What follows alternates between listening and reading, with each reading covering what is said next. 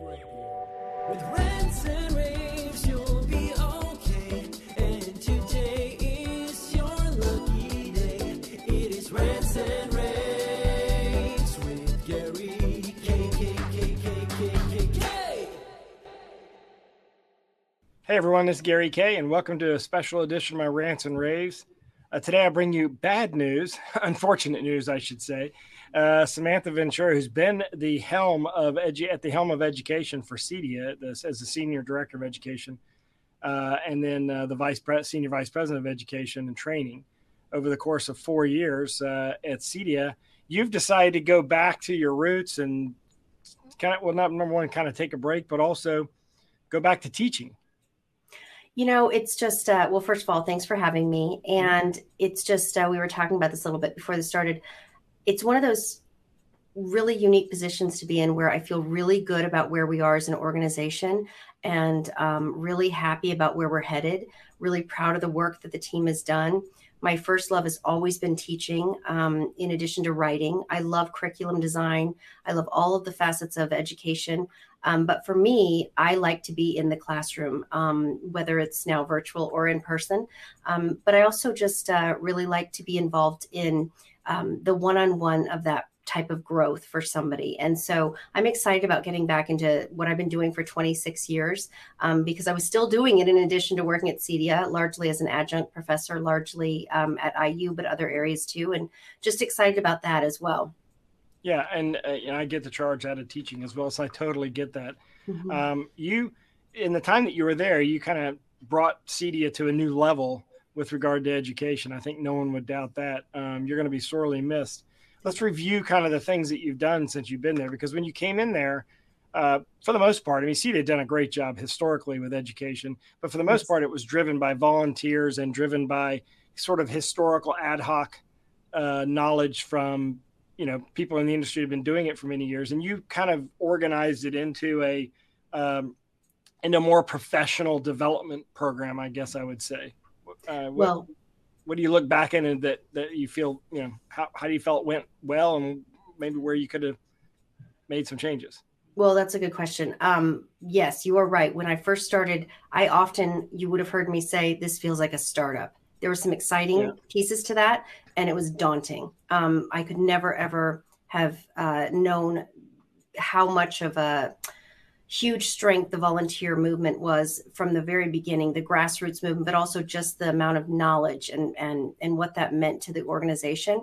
When I figured out how best to harness that, but also put in processes in place that would make it work for us as an organization, but also moving from a member association to an industry association, what that looked like. And it's been, there's a fine line with that sometimes too, with recognizing how to be very respectful of what the volunteers had built, but recognize that we could not scale with how we had it.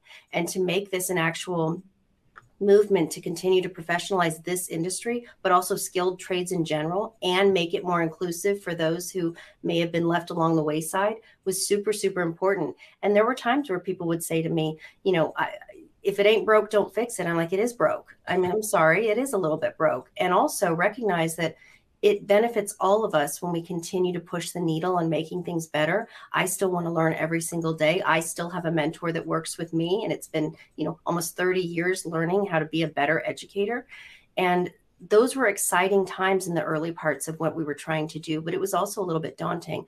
Again, super proud of where we've come from and where we're headed. And now to see that after the merge with the UK office, the sale of the expo, some things that we've acquired along the way, we've now laid a really strong foundation for a really good pathway moving forward, that now the baton can be passed. And I do believe that we're really poised for great success, particularly in the area of education and training, which that's our strategy. Yeah. And so so let's say, you had a crystal ball, or let's say you had the ability to do exactly what you wanted to do, because obviously there's a couple of factors there that came up when you were talking. You kind of, I think part of it is resistance to change. Part of it is, that not broke, don't fix it attitude. But the part of it is also the issue of taking something that was more, I don't want to use the term and make it sound negative, but like kind of a good old boy network of like, this is just the way it's been done for many, many years, and bringing it into a program that could carry a certification. And that's really what you did. And that's different. So you accomplished that, but if you could go back and do it over or make that next goal, but still be able to teach at IU, what would you do? Like, what should you tell your successor, I guess, is the next step? I would say to the next person that comes on board, stay true and stay strong to what a strategy really means. Buy-in is important, but sometimes it doesn't come along until there's proof in the pudding. I understood that from the very beginning. Have very real conversations and tell people you need to trust in what my vision is and what we're trying to do. There's going to be good success with this, but you have to understand they hired me for a reason. I was not from the industry. That presented quite a few problems for me in the beginning. Let's be honest. I was not coming from a place of knowing, the years of what had already gone into CEDIA. But there was some benefit for that too. I didn't come in with baggage. So I came in with very fresh eyes of what I thought we could do. And we made it happen within actually really 2.5 years to know that we have 2 stackable credentials right now with 2 certifications attached. Right now, David Whitney is just finishing up 2 days of really comprehensive ANSI accreditation meetings. I'm so proud of that. That's going to be attached to our CIT certification. These are things that are going to continue to professionalize this industry. It only makes all of us get stronger together. And I still say us, because although I'm leaving, I'm not leaving. I've said, you can't toss me out of the boat. I will still be involved as much as possible and as much as anybody would want me to. While I was at CEDIA, I still did leadership classes, leadership programs. It's something that I love to do. And I've said often to our business owners, no one is ever going to say you haven't been a successful business owner and that you're not so knowledgeable with tech. However, there's a lot to be said for retention, for succession planning, for strengthening the industry so that you can pass the baton and make this a viable career opportunity for anybody wanting to come into this field. And that's really what it's about. So what I would say to the next person also is help to prove even more now than ever before that this is a wonderful career opportunity. And we've laid the pathway for somebody to work with a business owner or come in independently and say, this is the career that I want, and I can make something of this. It seems to me that the person that they pick to lead CEDIA going forward needs to have, education in their background, all like integrated in their background. Like, I think that that's the key. That's the differentiator that CEDIA is going to have going forward, is being that known for that ability. This is my opinion, obviously, known for that ability to be that place that you go to find out, that hub of information with regard to education. Because the industry's changing a lot, it's evolving a lot, but you need some sort of like stable base of knowledge to really understand, how to build quality system. When you're going in someone's house, you're going to their home. You have to act a certain way, be a certain way, and perform a certain way. And it seems like to me, as the person who's going to run the industry association, that educational component needs to be part of it rather than it be separate. Because right now, the way I feel is that it's separate, almost like you're siloed compared to everything else that goes on in CEDIA. That's just my outside impression. Is that how you? Yeah. I appreciate those comments. I think if you go back and from the first thing that I was talking about originally, it's been a tough position for a lot of people at the org because a lot of change happened at one time. Yeah. And so again, going back to that idea of a startup, when people have change in front of them, it's not the change that they're so upset about. It's the emotional attachment to the way it always was. And so in the inside, internally, it wouldn't look that way to us. We are all on the same mission. We're moving forward strategically. It's really because, and it becomes a benefit, but sometimes a curse, the love of all the people also involved, which is so wonderful for us. But imagine this whole wave of almost emotion often attached to something that you have to have the buy-in because we need them. So I work on curriculum development just because I love it with my team. It's not really what my focus is, but I'm still in the movement of it. And often I will say to our subject matter experts, our SMEs, understand something, that when you're coming in and you're helping us to design and develop this, that there's a much bigger picture attached to this. It's not just about the you, it's not the me, it's the we. And sometimes breaking down some of those, even just with one person, imagine thousands. And so when we work with sometimes subject matter experts, I'm the first to say, I don't know this industry. I know education. So if you can bring what you know and what I know into one thing, it'll be golden. But we both have to put aside some biases here and work together. And I've been very, very lucky and blessed to have a lot of volunteers who have been willing and able to see the forest through the trees, that this transition is going to take a lot of work, but here we are. We're poised and positioned for great success moving forward. To your first point, do we need to have somebody specific to education? Not necessarily, but we definitely have to have somebody with the buy-in of that this is strategically what is going to make this industry more sound, more professional, and more of a viable career opportunity for people who are wanting to get into it. But there's another piece, Gary, that I want to mention here, and we talked about this at something else another time that we had worked together, interviewed. I said on the other side, I can get people through. I can give people, great education. They can become wonderful technicians. They can be a career changer, higher level, lower level. It doesn't matter. If at the end of the day, the industry itself is not willing to support our technicians and our people in this industry as real, viable career, professional development opportunities and a career pathway for this particular group of people, I can't keep them. So we can do our part at CEDIA as much as possible. Industry. We're going to lose them to the CS world. We're going to lose them to somewhere else because they want to buy a house. They want to know they have benefits. They want to know they can take care of their family, or they just want to travel all over the place and have the money to do that too. So we have to invest in them as an industry.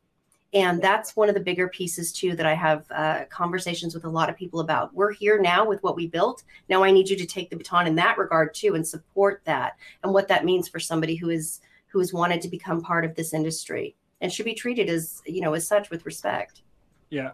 Yeah. And I think that message has been heard by a lot of people over the last, 5 years. And I think we're getting better. Yes. But we have a long way to go. There's no question. I think everyone, for the most part, agrees that there's a long way to go. I don't know that everyone knows what the solution is there.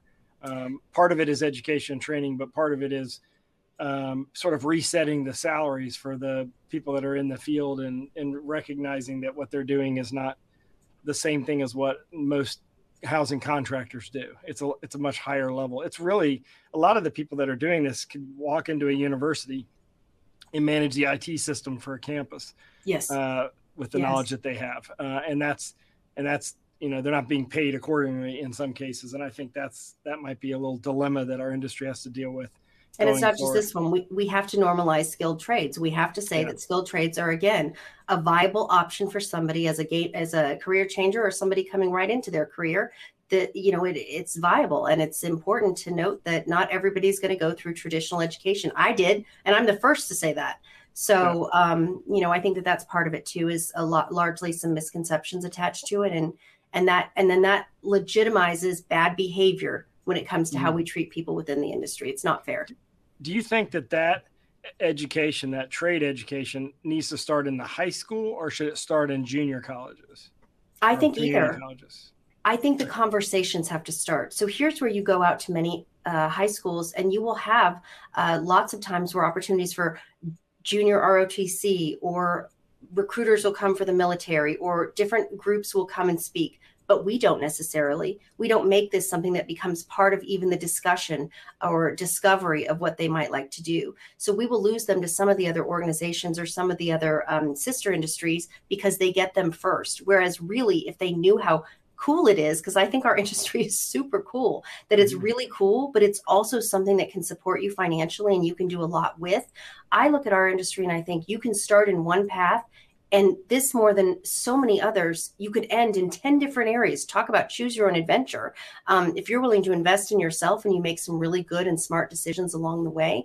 But what makes it difficult is a lot of people don't have the gumption and probably foresight to do that. They're looking for somebody to help them. Help me figure out what those pathways could look like and make sense of it for me. So yes, the junior colleges should absolutely, the community colleges support this. And many of them do, sort of. They have building classes that they do. They have partnered programs. They have senior level in the high school that will come over and do hands-on. But we also then need to have a place for them. So after they go through and they get educated with us, or even if they came from a high school situation or a junior college, community college situation, they need to know that they're going to be hired, and we need to show them those numbers. Not only are they going to be hired, but there is a pathway then at year 1, year 2, year 3, year 5, so that they don't get lost from us to another industry that's going to do that for them. And again, that goes back to all of us have to work together to be committed to the growth of this industry professionally. Yeah, and it totally resonates that people just have no clue about our industry. I teach at the University of North Carolina, and I was teaching class yesterday, and I was talking about digital signage, and a student says, "What is that?" Because when I explained it to him, then she was like, "I want to go into that market. How do I do that?"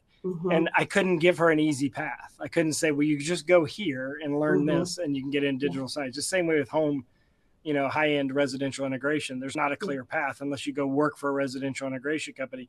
And the thing about them is that they are not hiring until they need somebody. So the moment that you hire somebody is when you need them, rather than cultivating and curating talent. And so they're not thinking about that. I think that's, I think a lot of people in the industry want to solve that problem, but they don't know how to do it. I mean, it's too bad that you're leaving the industry, because I think you had the vision and I think you had the guts, I guess is probably the best way to say it, to kind of shake people alive and say, look, you're going to have a problem 10 years from now if you don't fix this problem today. I think that's the message I kept hearing year after year.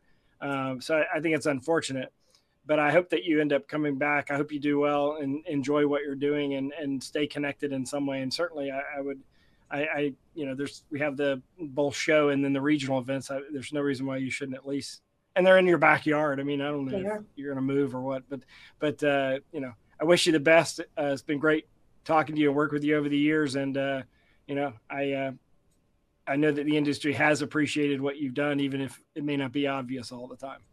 Thank you, Gary, very much. And I've appreciated your support and the support of your entire team over the years. I love our real conversations that we have. I think sometimes that's the best way to spur and spark on thought in people, is often to just get them that little bit of thought in them of, maybe I could think about this in a little bit of a different way. So yes, I will be around. I've already told everybody at CEDIA, I'm, now I can actually be a volunteer for different things. So call on me, when you need me. And I have no doubt that they'll put somebody in place that'll take the baton and do a fabulous job. So thank you for everything. And I appreciate it.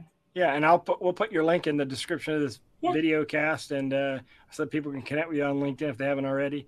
And I wish you best of luck. Thanks for joining me today. Thank you so much, and have a great weekend. And thanks everyone for watching.